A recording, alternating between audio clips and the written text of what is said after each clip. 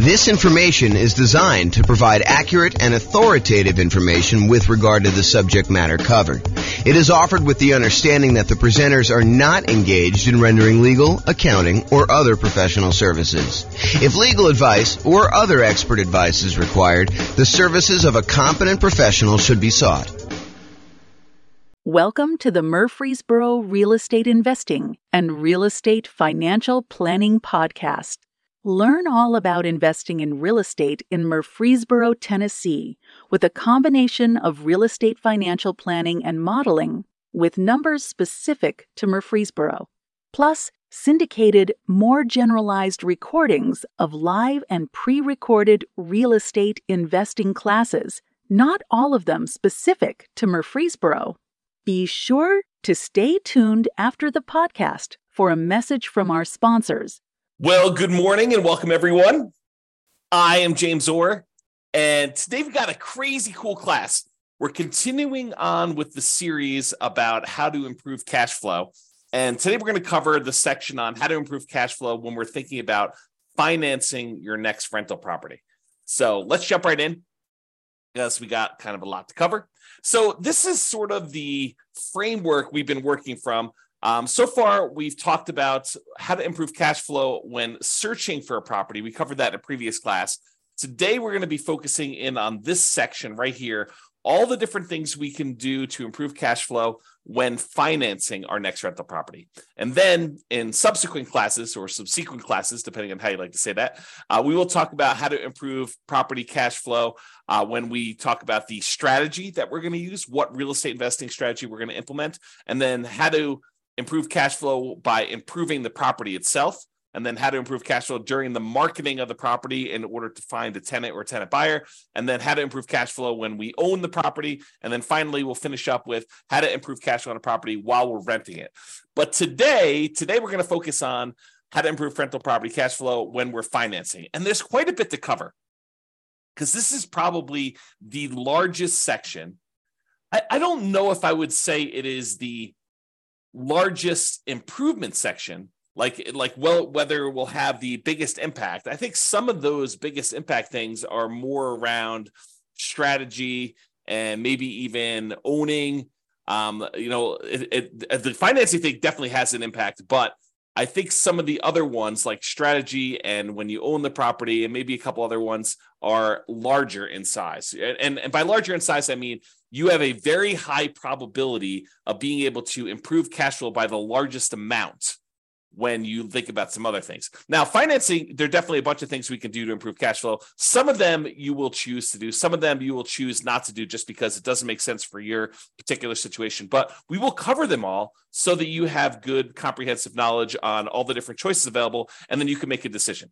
All right, so what I've done, which I didn't do on the graphic, but I've done here, is I've broken it down into sort of subcategories for financing. So we'll talk about some sections where things you can do for financing before getting the loan, paying upfront instead of financing things over time, changing or improving the borrowers on the loan, your relationship with the lender and things you could do with that in order to improve cash flow, changing the amortization period, the terms of the loan, and then private mortgage insurance related stuff. And then things you could do with other properties, because, I'll get to it later, but things you could do with other properties to improve cash flow. And then non-traditional financing, we'll talk a little bit about some of those things as well. So let's jump right in, because I got a lot to cover and there's a lot of them to go over. So let's talk first about before getting the loan. And I've broken this down into four major ones. So number one is lender selection. Can I find another lender with better fees or rates? You guys do understand that each lender is a little bit different. They may charge you a little bit higher fees. They may have a little bit better customer service. They may be available after hours to take your call. They may have slightly better private mortgage insurance rates. They may charge you more in points. They may charge you a flat fee instead of a percentage fee. And that every lender's program is a little bit different. And that's one of the reasons why when we get to the class on how do you evaluate and compare lenders, why it's so difficult to compare these lenders, because not only do they charge different fees, but they sometimes call their fees different things. So one of the things you can do in order to improve your cash flow is look at different lenders and find a lender that has better fees and rates. Now, I'll point out a warning about this.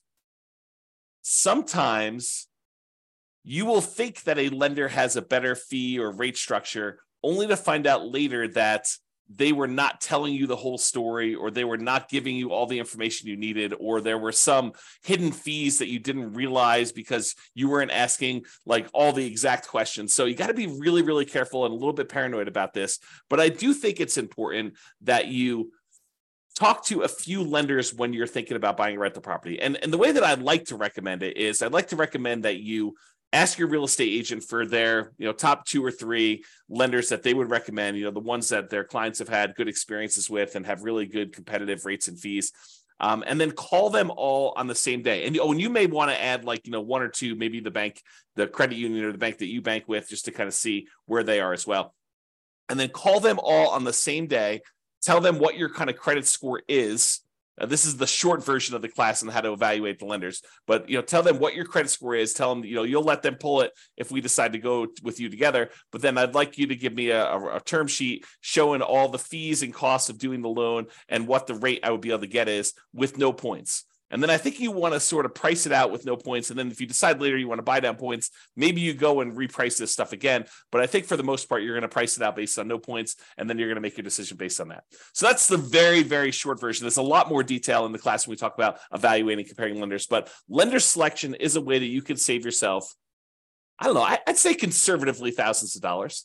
In some cases, it's hundreds of dollars, but if you're really looking at the wide range of what different lenders offer, this could be thousands of dollars, and thousands of dollars could be used to do other things like buy down the interest rate as an example and get a better cash flow on the property. So lender selection is really important. I think you should focus in on that. You can also choose to select your loan by closing costs. Can you pick a loan that's going to have lower closing costs, especially if you're financing in the closing costs, you're going to be adding those to the loan by looking at the different ones and saying, hey, look, if I go this strategy, then I will have slightly higher closing costs than if I go this strategy, and making a educated math-based decision about which one of these you should pick, because closing costs can vary depending on the loan.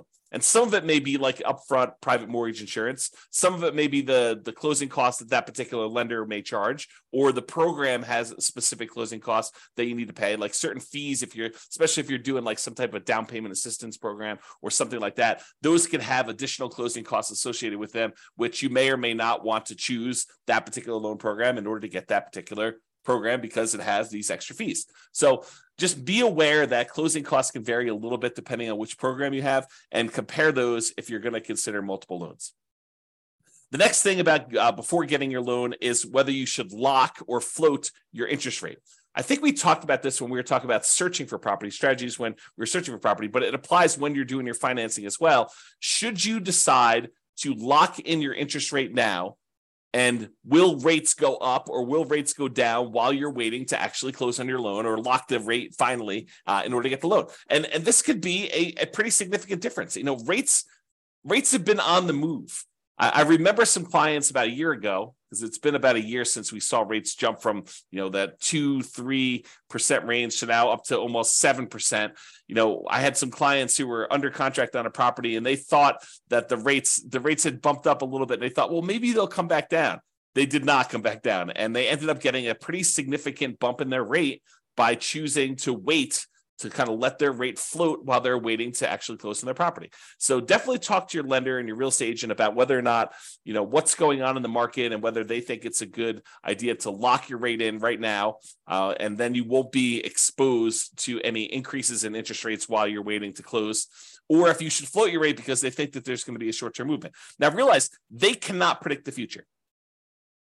As much as you'd like them to, your mortgage broker is not a fortune teller. They do not have a crystal ball. They can't tell you, I will guarantee you that rates are coming down, because no one really knows. Sometimes we think that things are going to happen, and then some world event happens that kind of derails the whole idea, or maybe they were just wrong about their prediction. But I could totally see a real estate agent or a lender telling you, oh yeah, we think rates are coming down. The Fed's going to, make an announcement on Tuesday. And between when they like make this prediction, and Tuesday comes along, a country attacks another country and it throws a whole bunch of chaos into the mix, and maybe the announcement they thought was coming does not come, and there's a lot of uncertainty in the marketplace, and that causes rates to go up. So we never really know what's going to happen, and so there's always some inherent risk, which is just part of life, and so you just need to deal with this and think about it. In some cases it's better to lock it, in some cases it's better to let it float. All right, and before getting the loan, here's another one related to financing. Can I offer less on my offer and still get it accepted to reduce my purchase price, which will ultimately lead to a lower monthly payment, which will lead to improved cash flow?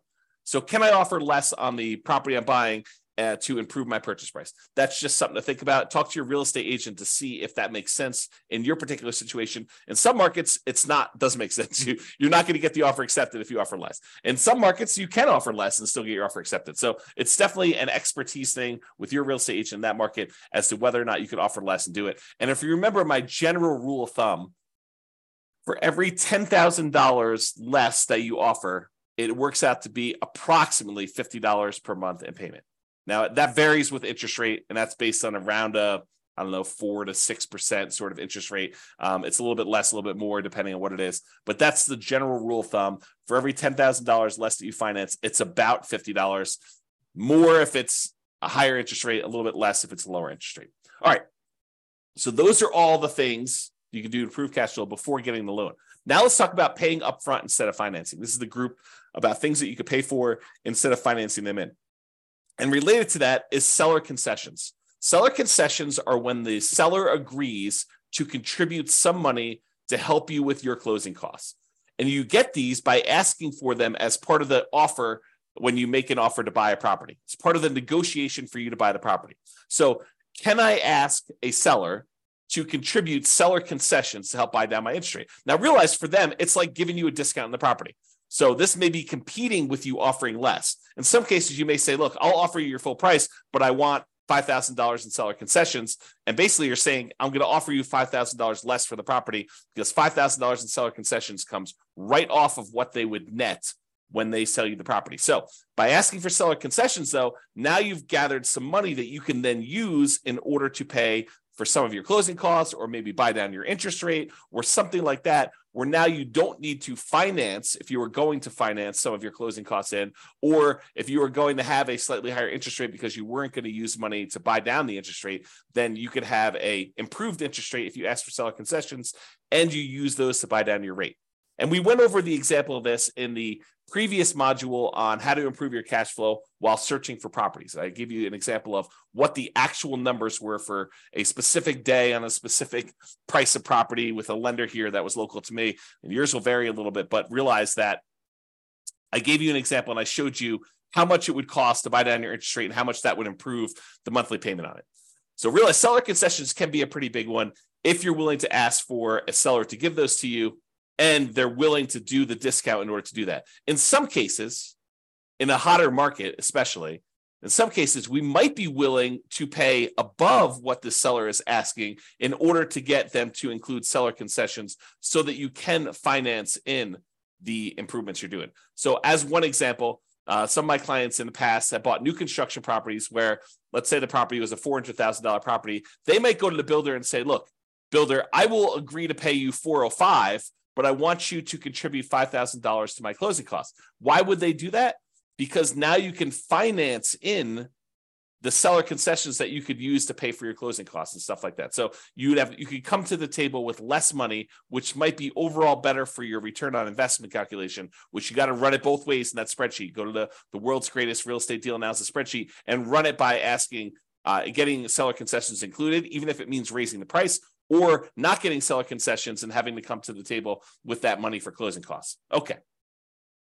So enough on seller concessions.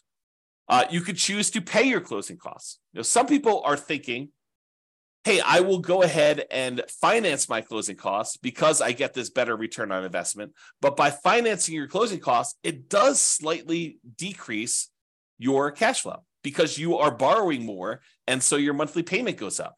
Even though your overall return on investment may be better, your overall cash flow may be worse. And so this is a calculation you need to do for yourself. You need to decide by running this in the world's greatest deal analysis spreadsheet. You need to go figure out and say, look, if I decide to pay for my closing costs up front, maybe my overall return, when we look at the 4 different areas of return, appreciation, cash flow, debt pay down, and cash flow from depreciation, the tax benefits part. We're not talking about reserves here, but those do come into play. But really, we're looking at all those returns. We're saying, look, overall, if I have to bring less money to the table, my return on investment looks better. However, my cash flow number might be slightly worse. And so by choosing to pay for closing costs up front out of pocket, instead of financing them, it may actually improve your cash flow. And if you're really, really focused in on that cash flow number, this is a way for you to improve cash flow. Okay? All right, let's talk about private mortgage insurance. Remember, private mortgage insurance is insurance that the lender asks you to pay to protect them in case you default. The idea is this. The lender says, look, I really want you to put 20% down in order to finance this property. But you really want to finance this property and only put 5% down. So they say, I will reluctantly agree to make you a loan if you only put 5% down.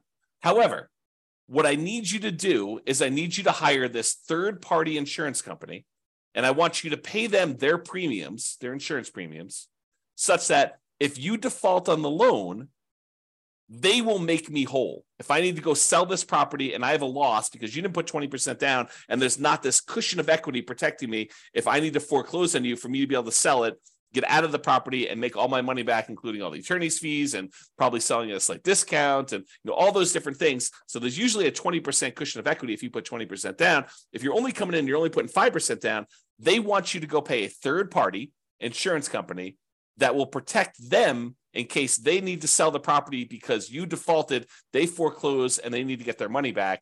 And so you say, I will agree to that. I will pay this monthly fee or an upfront fee in order to have this insurance company protect you because I'm only putting 3.5% down or 5% down or 7% down or 19% down. Anything less than 20% is typically what you need for PMI, what they require for PMI, okay? So there's a couple options with PMI, though. In one case, you could choose to pay PMI monthly. Some of these private mortgage insurance companies will allow you to pay your private mortgage insurance monthly, and some of them go away after you've gotten back up to that 20% equity. Not all of them. For example, FHA never goes away. But some of them will go away. They'll say, okay, we can now remove PMI once you've gotten to the point where you've got 20% of equity, when you get to 80% loan to value. So you could pay monthly as one option. Or the insurance company says, hey, look, instead of paying monthly, what you could do is you could pay a one-time upfront lump sum payment instead of monthly. And if you're concerned about cash flow on your rental property, you don't want to have this $150 to $250 a month private mortgage insurance payment on a $500,000 property, somewhere in that ballpark. And it varies a little bit. There's a lot of things that go into PMI, which we'll cover in the classes on PMI. You can go into the control panel in order to watch the video I have on that already, or we'll do another one here coming up soon. So if you don't want to pay that $150 to $250 a month in PMI payment because it's impacting your cash flow and you'd rather not have that negative cash flow, you could say, look, I've got whatever it is, $4,000 sitting here. I would rather take this $4,000 and I'd rather pay it upfront in order to have that monthly payment for PMI go away. And so cash flow improves by, in this case, whatever it is, $150, $200, $250 a month by paying a single $4,000 payment. And then you got to calculate, is that a worthwhile return for me? Is paying $4,000 now to get $200 or $250 better cash flow a good return for me doing that? Okay. And so those are the things to consider paying upfront instead of financing. Another thing that we think about for paying upfront instead of financing is paying a fee in order to get a staggered interest rate loan. This is very popular right now because interest rates have gone up so much. A lot of builders especially are doing something like this where they're saying, hey, look, we will go ahead and buy the property from us, pay full price, and we will prepay some interest on your loan so that in year one, you have a significantly lower interest rate than we have right now. In year two, you have a lower interest rate, but not quite as low as year one. And then year three, it goes up to whatever the regular interest rate was. And what they're really doing is they're prepaying your interest on that loan in order for you to not have that for the first 2 years. So I'll put some numbers on it just to give you an example. And this may not be exact. You need to go talk to your lender about what they might be. But let's say interest rates right now are 7%. So you go to the builder, you say, look, builder, I want to go buy this property. It's a $400,000 property as an example, and I'm going to pay you, and the interest rate I can get with the lender is 7%. So the builder says, look, I will go ahead and buy down your interest rate, and it's kind of like staggered for 2-year plan. And they'll say in year 1, you're going to have a 4% interest rate, and that'll be the interest rate for the first year. After that, you're going to have a 5.5% interest rate in year 2. And then after year 2 is done, starting in year 3, you will have that full 7% interest rate. So your cash flow, if you were buying this as a rental in year 1, would be significantly improved. Most of the time, a lot of people are doing this as a nomad strategy where they're moving in. And so the interest rate for the first year while you live there is considerably lower. And then the year afterward, the second year, it's lower, but not quite as low. And so your cash flow on your first year as a rental, if you decide to do the nomad strategy and then convert it to a rental after living there for a year, is improved for that first year. But then after that, it goes back up to 7%. And some people are thinking, well, interest rates will surely come down in the next 3 years. Well, maybe not. We don't really know what interest rates are going to do. They may come down in 3 years, and then at which point you could probably do a refinance out, to kind of change your rate, a rate and term refinance to change the rate on the loan, if it comes down low enough to do it. And remember, if you were living in the property and then you moved out and now it's an investment property, it's a very different kind of like rate that you might get on investment property than if you got in an owner occupant. It's usually higher. So you got to kind of consider these things when you do that. In general, I'm not saying they're bad. In general, though, I don't like the staggered rate idea. I mean, if you're only going to hold a property for a short period of time, I could see it being beneficial to do for a very brief period of time. But I'd almost rather they take that money and give you a lower rate for a 30-year term. That way you can keep that loan for 30 years. Although some people are like, but James, I'm going to be refinance. I'm going to sell the property because I'm going to reuse the equity. I'm going to re-leverage up. I'm going to do a cash out refinance, or I'm going to go and do a rate and term refinance when rates come down. So why would I go buy down the rate for 30 years if the rates are higher than what I think I'm going to get? Well, we don't know what the future is. And so I think that's one of the big concerns about whether you do this for 30 years or not. Maybe I should do a separate class on that idea. To be determined.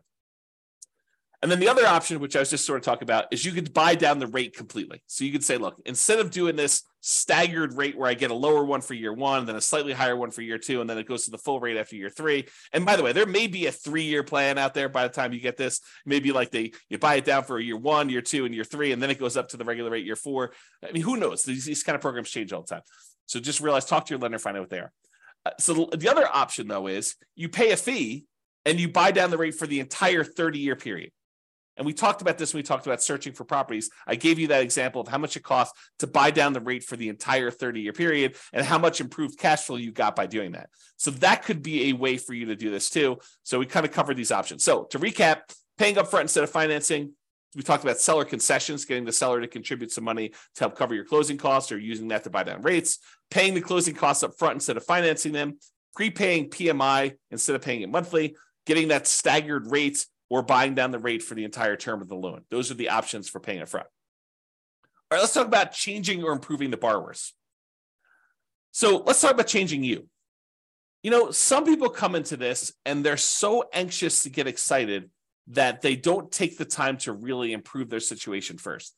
And I understand it because, getting in on a property, that first one, and getting that property, the kind of asset base growing for you, it does make a huge difference. But so does improving your credit score. So if you're coming into this and, you weren't super concerned about your credit score before this, and you kind of let it do whatever it needed to do, and maybe you were late on some stuff, and maybe you had some, serious setbacks that caused you to be late, like medical bills that you couldn't afford or whatever it was, like taking the time to improve your credit score can have a very significant impact on the interest rate you get and on the private mortgage insurance rate you get if you're getting PMI. So it is worthwhile for you to take the time and improve your credit score. And a lot of the things about your credit score are counterintuitive, meaning you might think, oh, I'll just close down this credit card because I'm not using it and that will improve my credit score. Maybe not. And so there's a lot of subtlety and nuance to it. And you should probably talk to an expert, find out if your lender is an expert at improving your credit score, or if not, maybe ask them if they have a recommendation for someone who can help you do your credit score and improve it. And I'm not talking about doing the sketchier stuff to improve your credit score. I'm talking about legit things like making sure you're paying on time, making sure you have your ratios in the right spots, making sure you have the right mix of credit if you're doing it that way. the legit ways to improve your credit score, not like, not paying on anything and then negotiating paying off all your stuff. Like, I'm not talking about doing that, like the scorched earth version of that. That's not what I'm referring to. So improving your credit score could actually improve what you're able to get on your interest rate for your loan, and also what you're able to get for your PMI, which both of those can significantly improve cash flow on a property. So it is worth focusing on credit score. Now, if you have a relatively weak credit score, you may want to consider talking to a friend or family member, which I'm not even going to go into the details of this because it takes a certain type of love and trust for another person to come in and co-sign, be member of a loan in order for you to buy a property. But if you can get your friend or family member to agree to this, good for you. And that could possibly improve your interest rate, get you better interest rate on the loan. If they have better credit than you and they're a better borrower, and in a lot of cases, getting your rate on PMI, if you have more than one borrower on the loan, it does lower your rate. That's one of the calculation parts of a PMI. So adding another friend or family member to your loan when it makes sense, and it legitimately makes sense, talk to your lender about this. That could actually improve your overall cash flow. It could improve your credit score. It could improve your PMI rate, and so it could improve cash flow on that. Now, on the other end of that spectrum, let's say you and your significant other are about to buy a house, and I'll be nice. You have awesome credit. Your significant other has not been the most responsible with money, and they've had credit challenges in the past, and they are really hurting your interest rate, and they are really hurting your private mortgage insurance rate that you're getting on the property. And you could qualify for the loan otherwise. You've got the good job, and you're the one that you've been responsible with your money, and you can qualify. You can get the good rate there. So you might want to consider, even though you love your significant other, you may want to consider getting the loan without them on it, so that your overall cash flow and your private mortgage insurance, or your overall cash flow, but your loan interest rate and your PMI rate are better, and you therefore have cash flow. You do not need to voluntarily take a worse cash flow position for love. You could be practical about this. Maybe talk to an attorney even about adding them on as soon as you close on the property, deeding them onto the property. Talk to your attorney about whether this is legal and how to do it correctly in your state. But you could maybe go get the loan yourself, buy the property yourself solo, and then add in your significant other for the sake of love after you close on the property. That way you get the benefit of the better cash flow, the better PMI rate, and they also then own the property with you if you're doing that. And as an aside, some married couples will go ahead and buy properties independently. They'll have one buy a property, then the next one will buy the property, then the next one will buy a property, and they keep alternating back and forth, because when you're doing non-owner occupant financing, you are limited in the number of loan spots you can get with 30-year fixed rate financing. And so a lot of them will try to go ahead and do 10 independently, just all in their name, and their spouse will do 10 solo in just their name. But definitely talk to your lender about if this is your plan, because I've heard that some lenders don't like it if you're filing joint tax returns. They will sort of count them all together. But if you're doing independent tax returns, then they may say, hey, look, you've got your own tax return. You could do 10. You're doing your own tax return. You could do 10. And so do some loan planning with the help of a good lender in order to do this, which reminds me, we talked before about choosing a lender based on their kind of rates and fees and stuff, and realize I personally would be willing to pay a small premium, not a crazy large premium, but a small premium, not necessarily choose the cheapest lender if this lender is providing additional value, like this idea of loan planning and improving my credit and things like that. That's worth something. And so paying a small premium in order to do that makes sense to me. Okay. Now I've gone off on that tangent. So removing a borrower could actually help you get a better interest rate, get better PMI. And so you may want to consider, for the sake of love, for the sake of love, leave them off the loan and then put them back on, so that you guys get overall improve your situation and your kind of cash flow on the property. And then using a similar idea to adding the borrower, you could partner with somebody who is a loan partner who could just get better loan terms. So the idea is maybe you form an LLC, And in the LLC, you are providing either the deal and some of the capital or the deal and all the capital. And you're bringing in a third party who is a super strong qualified borrower. And they are becoming one of the partners in the LLC, one of the owners in the LLC. And they're the ones getting and signing for the loan. And that could be a better way for you to do it than if you were to go do this solo, get the loan, or if you guys were both to go buy it and, kind of like both of you on title solo, so go talk to your attorney about structuring this and how it would work, and talk to your lender about how this would work with having a loan partner and whether that gets you better loan terms. Okay, so we talked about that. Now let's talk about your relationship with the lender. And I will tell you, of all of the strategies we have here, these are probably the ones I've seen the least, actually get seen implemented the least, and probably the ones that have the least impact. But they do sometimes come up, so I wanted to mention them to be comprehensive.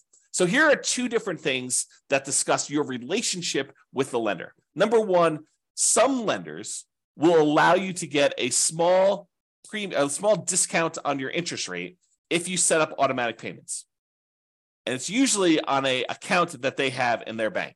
So you go to your local credit union, and your local credit union may have some program. They don't all have this, but this is why I said that this is one of the ones I've seen the least. But some credit unions may say to you, hey, our rate is 7%. However, if you actually set up auto pay on the checking account you have with us, then your rate becomes 6.875 for the life of the loan. And so you may say, that makes a lot of sense to me. I'll go ahead and use the account that I already have with you that I'm going to use to pay on this loan. That makes great sense. I'll get an improvement on my interest rate. So that's one option. Some credit unions or banks or whatever it is may say to you, hey, look, if you have a investment account with us, you may get a slightly better interest rate if you have a savings account, a checking account, and your investments all with us and your mortgage. We might give you a small interest rate benefit by being a ideal customer that has a much larger relationship with you. Or they may actually say, hey, look, if you have more than X number of dollars on deposit with us, whatever that is, $25,000, $100,000, $500,000, then we will give you our preferred lending criteria, tier, whatever it is, in order to do that. You tend to see more of those with commercial loans, although maybe you see it with residential loans. Again, I don't see this very often, but I've definitely heard about people getting these benefits. I had one client at closing told me about their lender was giving them some type of preferred rate for doing some of this stuff. So check with your lender, see if that's appropriate for you. All right, change the amortization. Amortization has to do with the period of time over which your loan pays off. If you say you have a 30-year amortizing loan, that means that by making regular monthly payments, the loan will be paid down to a zero balance after 30 years. Or if you have a 15-year amortization, it means that a 15-year loan, by making the regular monthly payments, will be paid off down to zero at the end of 15 years. Okay, so when we talk about amortization, I'm talking about kind of like the period of the loan or how the loan is amortized to do that. So for example, with an interest-only loan, the loan is not amortized. You are only paying the interest that is due, and the balance of the loan is staying the same throughout that period of time. So you may be paying just the interest, no additional money toward the principal or the amount that you owe on the loan, and so the balance of the loan is not going down. Well, by paying interest only, that does improve cash flow. So you could choose, if your lender offered this and you were willing to do this, to say, look, I'm not willing to have a 30-year amortizing loan. I want to have an interest-only loan. Then you'll always owe the same amount unless you pay extra and reduce your principal. But I want to pay the same amount and only pay the interest on the loan, which would improve cash flow. If you think about it, this is part of our deal alchemy class. But if you think about the 4 areas of return we sometimes talk about, the appreciation part of the return, the cash flow part of the return, the debt pay down part of the return, and the cash flow from depreciation or the tax benefits part of the return, plus the reserves. But if you think about those kind of primarily 4 areas of return, what we're doing by doing an interest-only loan is we're using deal alchemy in order to say, hey, look, instead of taking the return we're getting from paying down the loan, the amount of money we'd be paying in principal, we're moving that return up into the return quadrant for the cash flow. So we're saying, look, we're taking a 0 return on debt pay down, and we're moving that to the cash flow portion of our return. So that could improve cash flow by doing that. So you could do an interest-only loan if you wanted to do that instead of having the loan be paid down. there are some rare loans out there, less common these days, but I wanted to include this to be comprehensive, where you can pay less than the interest that is due. So if you think about it, you have a $400,000 property, a $400,000 loan, you're paying 7% interest on it. They can calculate out how much interest is due in that month. It's 7%, times the 400,000 divided by 12. That's how much interest is due in that first month. But if you decide to pay less than that amount, then the balance of the loan increases. It goes up. You no longer owe $400,000 after the first month. You might owe $400,200. And then the next month, your interest that is due is actually higher. And so if you have this negatively amortizing loan, the loan balance actually increases each time you make a monthly payment because you're not even paying the full amount of interest that is due, which improves cash flow, oddly enough, right? You're basically taking that debt pay down part of the return, and instead of making it zero with like an interest-only loan, you're making that negative. And then you're moving that return up into your cash flow part of your return because those things, they're kind of like opposite ends of kind of like a balance where if one goes down, the other one goes up, right? You think about it that way. So in this case, if you were willing to take a negative amortizing loan, which most of the time I don't recommend this because the amount you owe in the property is actually increasing each month. It's kind of a weird position to be in, but you could actually do this in order to improve cash flow. All right, rate from loan term. So I don't know if you realize this, but if you get an interest rate on a 30-year loan versus the interest rate on a 15-year loan, the interest rate on a 15-year loan tends to be lower than the interest rate in a 30-year loan. So if you go to a lender and you ask them for quotes for both a 15-year loan and a 30-year loan, the 15-year loan will have a lowest interest rate. It'll have a higher payments because you're paying off the same loan amount over a 15-year term. So the amount you're paying in principal goes up considerably. So the payment amount on a 15-year loan will be much higher, and the payment amount on a 30-year loan will often be much lower. However, the interest rate on a 15-year loan will be lower, and the interest rate on a 30-year loan will be higher. Okay, so you could go to a lender and say, I'm going to change my loan term in order to change the interest rate, which might impact your cash flow on a property and may be beneficial for you. It's not going to be beneficial from a pure cash flow perspective, probably change from a 30-year to a 15-year loan, but it might actually improve your overall return on investment numbers. Although you'd have to do the math on that. And I think most of the time it would not, but you can do the math and see. Okay. Loan term. So this is part of changing the amortization. Can I change the loan term? For example, instead of getting a 30-year loan, you could try to get ready for this? A 40-year loan. Because 30 years is not long enough. If we spread this thing out over 40 years, that's better, which they're offering them now. It's my understanding. There are some options for getting 40-year loans. They're rare still, might be hard to find, but I've heard of people getting these 40-year loans. I think my friend Jason sent me over an email talking about 40-year FHA loans, if I'm not mistaken. I was like, that's crazy. So anyway, if you got a 30-year loan, the payment on that would be higher. Hard for me to even say. 30-year loan would be higher than if you got a 40-year loan for the same reason that a 15-year loan would be higher than a 30-year loan, right? If you're trying to pay off a $400,000 loan over 15 years, the payment for that's going to be higher than if you try to pay off the same $400,000 over 30 years. Well, you could do the same idea. If you go from 30 years to 40 years, your payment will actually go down. And so that would improve cash flow. Something to consider. All right. So we've talked about changing the amortization. Let's talk about loan terms. Loan terms are sort of like the things that go into the loan. So amount borrowed. Could you put more down, larger down payment, to reduce the amount that you're borrowing? Or could you buy a less expensive property, put the same percentage down, and reduce the amount you're borrowing? Because by reducing the amount you're borrowing, that would improve your cash flow. So change the loan terms. Either put more down or reduce the amount that you're borrowing by buying a less expensive property. You can also adjust this by adjusting the loan to value. Can I put more down to improve my interest rates by doing a lower loan to value? For example, if you put 20% down to buy an investment property, they will quote you a certain interest rate. Let's call it 7.5. However, if you put 25% down, if you put 5% more down, not 5% more of the 20%, but 5 points more. So 20 to 25. I know that's confusing. Put 25% down instead of putting 20% down. then they will give you a lower interest rate. It may go from 7.5 to 7%. It's that significant. So a lot of times when you run the math, if you've got the ability to come up with extra down payment, one of the biggest jumps you tend to get is going from that 20% to the 25%. And they do usually have jumps for 25 to 30 and 30 to 35. They just tend to be a little bit smaller. But there's a big risk, or at least perceived, it probably is true, but there is a big risk reduction for them by having you go from 20% to 25%. And so they will often give you a better interest rate from going from 20% to 25%. And it can be significant. This could be a significant way to improve your cash flow from two perspectives, right? First of all, you're borrowing less because you're putting more down.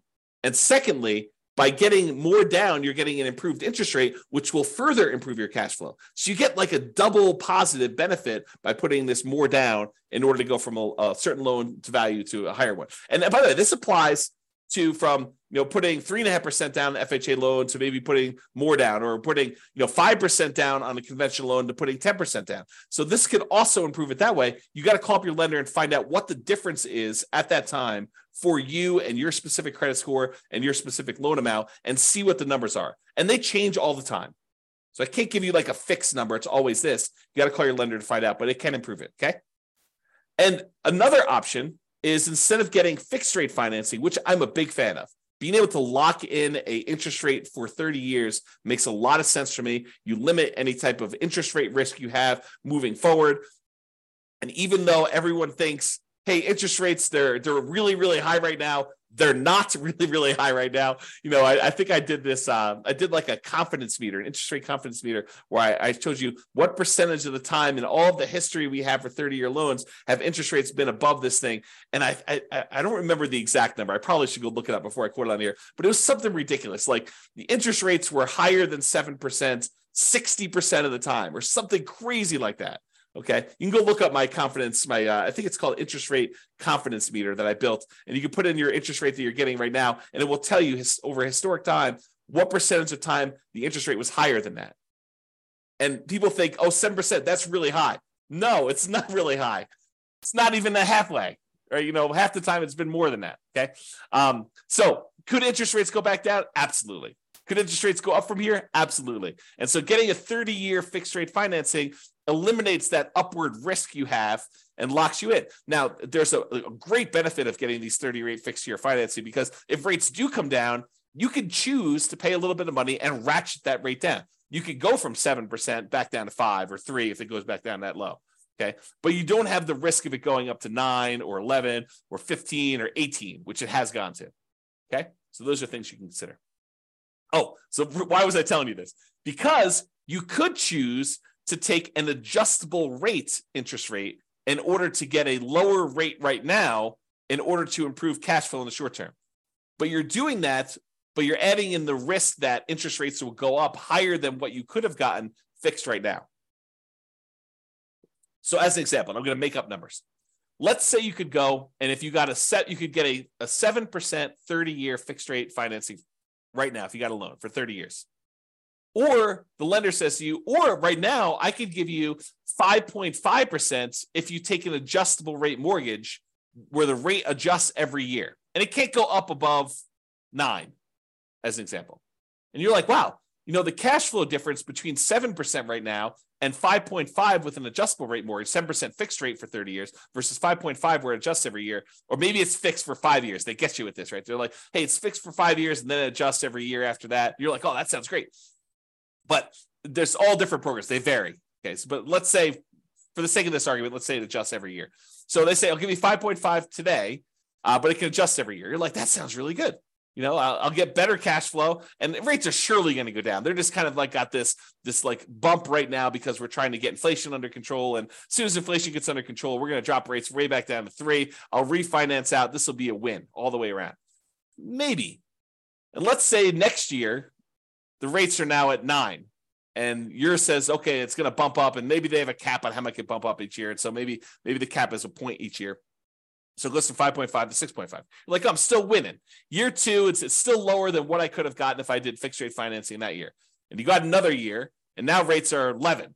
Or maybe they're still at 9. And so your rate goes up from 6.5 to 7.5. And they're like, whoa, this is higher than what I could have gotten 2 years earlier if I had just picked the fixed rate one.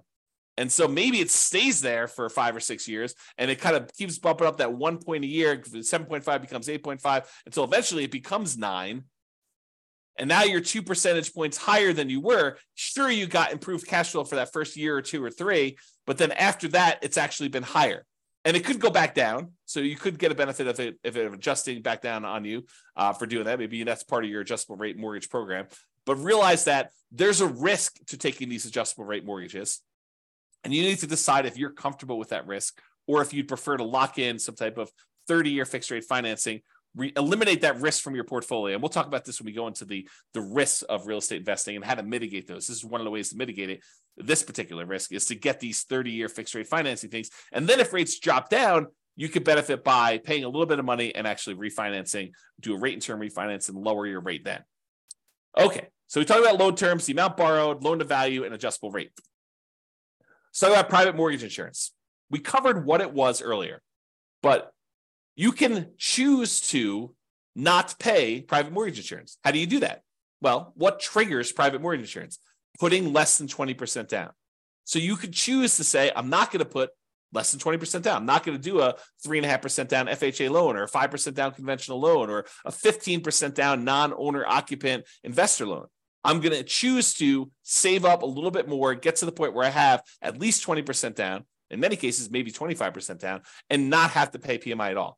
So can I put more down to eliminate or even reduce? Because if you put more down, even if you don't get rid of the PMI, it does reduce the PMI, the private mortgage insurance premium that you pay.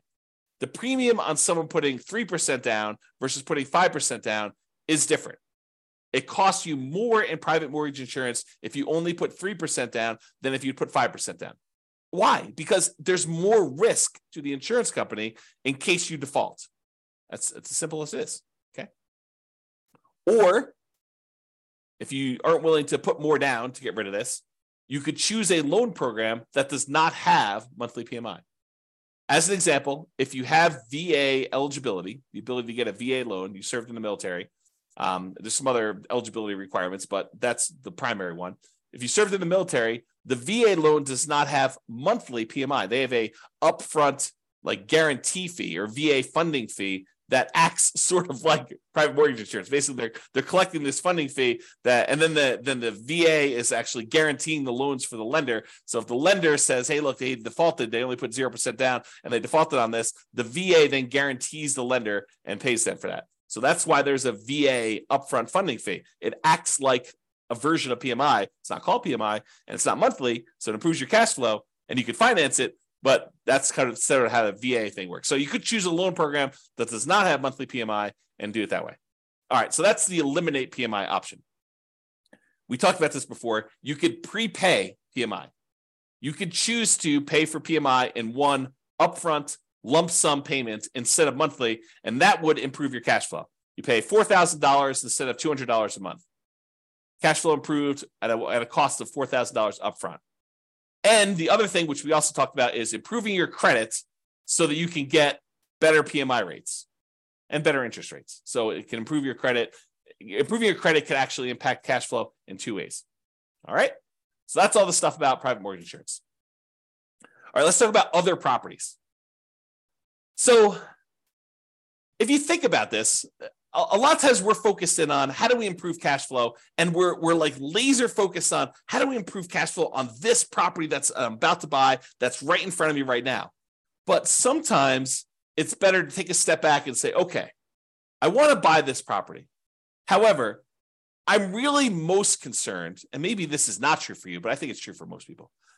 I'm really most concerned about my overall cash flow picture, not just cash flow on this one property, but if I can improve my cash flow overall, even if it means the cash flow on this property is slightly worse, but I can actually do it with like all of my properties combined, it is a net improvement, a significant net improvement, hopefully, then that's better.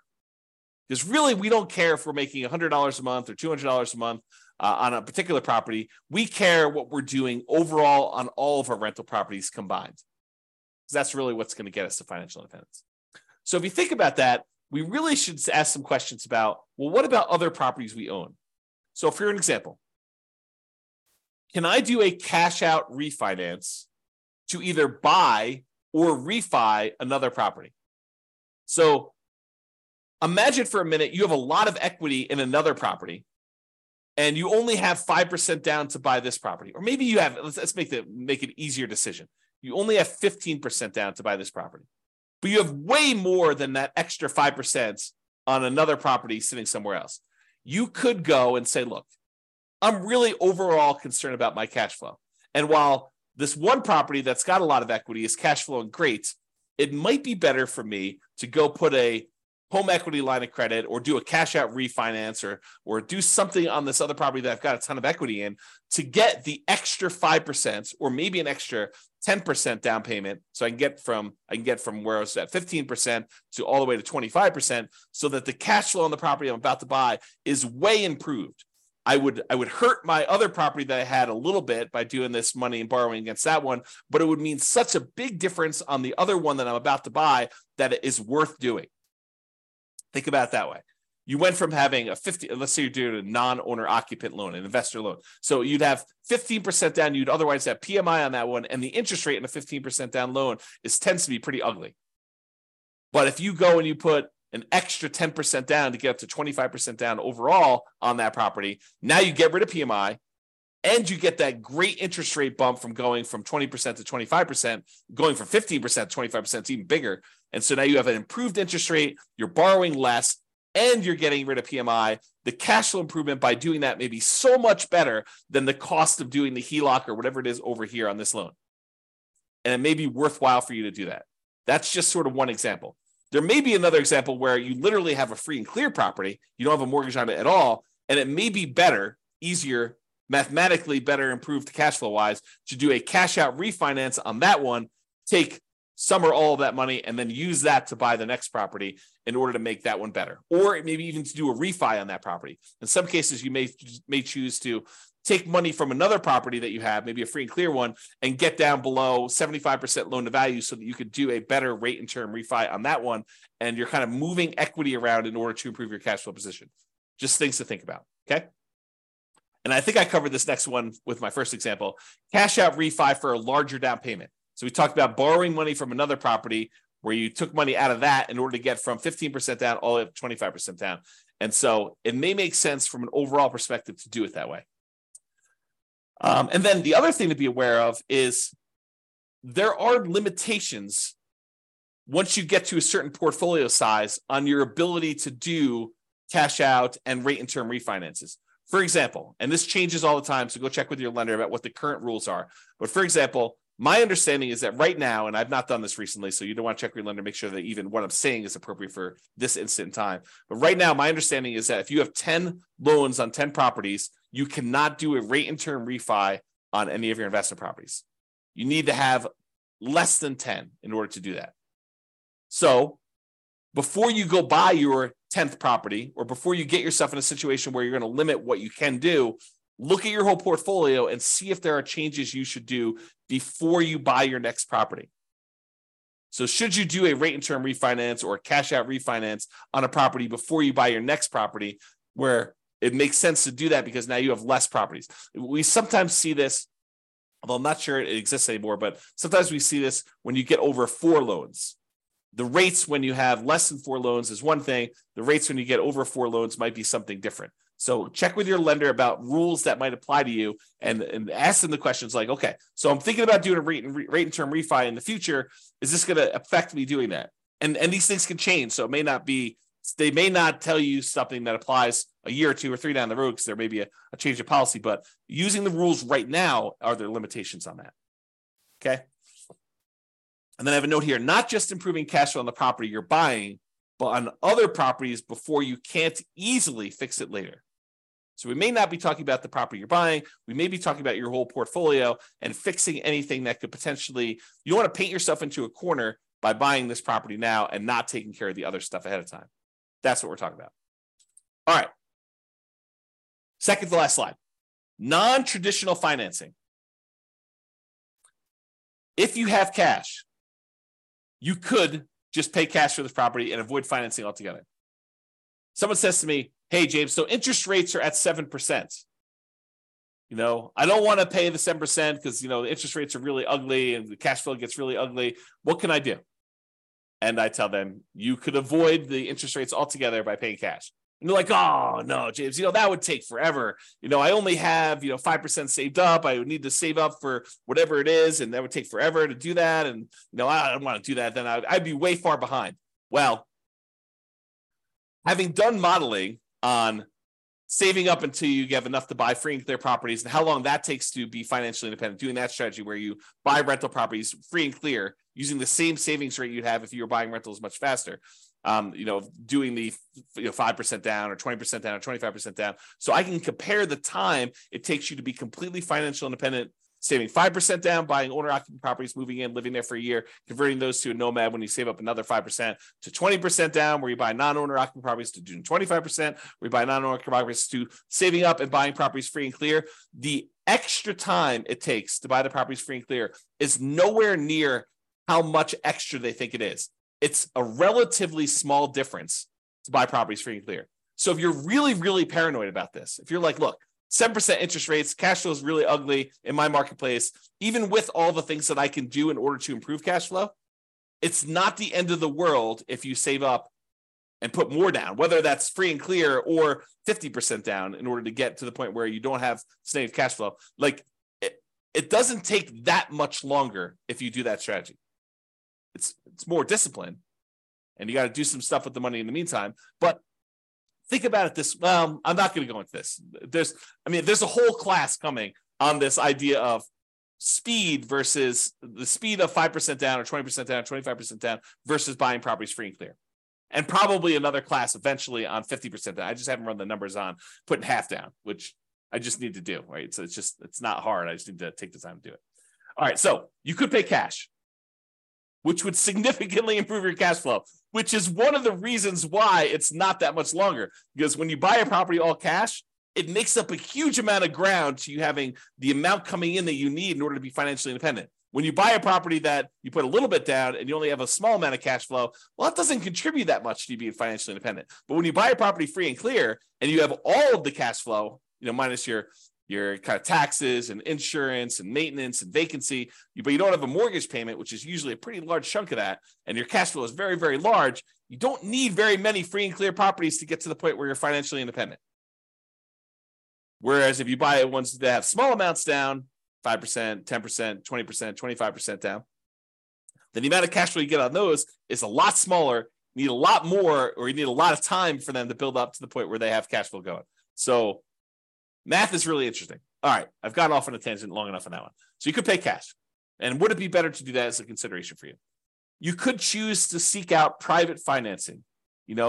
Talk to grandma and grandpa at the Thanksgiving table and say, hey, you got any money in CDs? I'm doing this real estate investing thing. Interest rates right now are 7%. What are you earning on your CDs? Well, I'm getting 2%, 3%. Okay, well, how about you loan me money at 4%? I'll pay you 4% on your money there. So you could structure private financing to get better terms than you could by going to a bank. Or all the creative financing things like owner financing, where you negotiate with the seller to get like purely bespoke financing terms, where it doesn't matter what the market's doing. You and the seller come to terms over what interest rate they're going to charge you, whether that's 11% a premium or 3% a big discount or 0% in some cases, right? Depending on how you structure it. So you could do owner financing like that. You could do subject to or wrap financing. Subject to is where you buy a property and you leave the existing loan in place. You're buying the property subject to the existing financing. Or wrap financing, where they have an existing loan and they're wrapping that with a new loan and they're making payments to the underlying loan and you're making a payment to them and they're keeping the difference.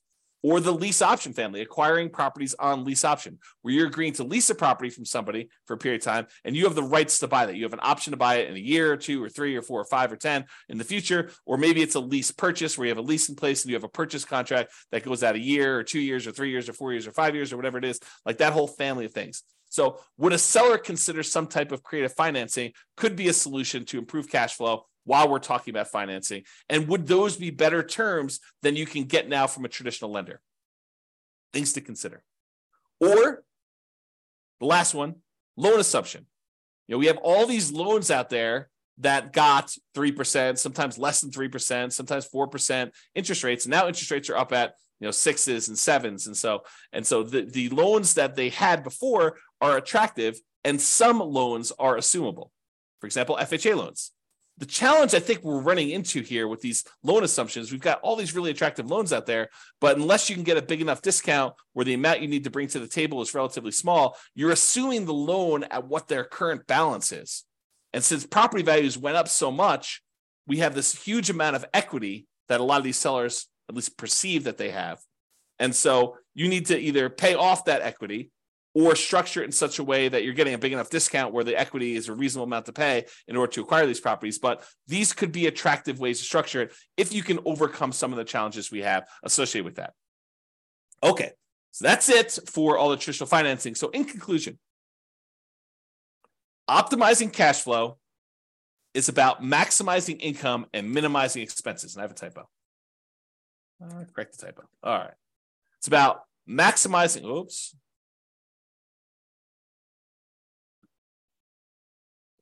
right. It's about maximizing income and minimizing expenses. Your mortgage tends to be a very large percentage of your expenses on a rental property. It doesn't have to be, but it tends to be, especially if you're putting very little down. And there are several things you can do that impact the size of that expense, how big your mortgage payment is. That's largely what this class was about. Making financing a prime lever for improving cash flow. So if we can fix that very large percentage of your expenses, that allows us to significantly improve your cash flow, which is why this becomes such a big, robust area to focus on. It is better, in my opinion, to take time to more holistically look at and improve on all the various aspects and stages of what improves cash flow. And so this one was one that had a lot of different options, a lot of different ways to improve it. Not necessarily all the biggest ways, although some of them could be pretty big, but not all of them are the biggest ways, but they could be an improvement for you. All right, so that's it. Hope you enjoyed the class. This has been James Orr. Bye-bye for now. With home prices up, mortgage interest rates up, and rents up, but not quite enough to counteract the higher prices and interest rates. Cash flow on rental properties in Murfreesboro is harder than ever.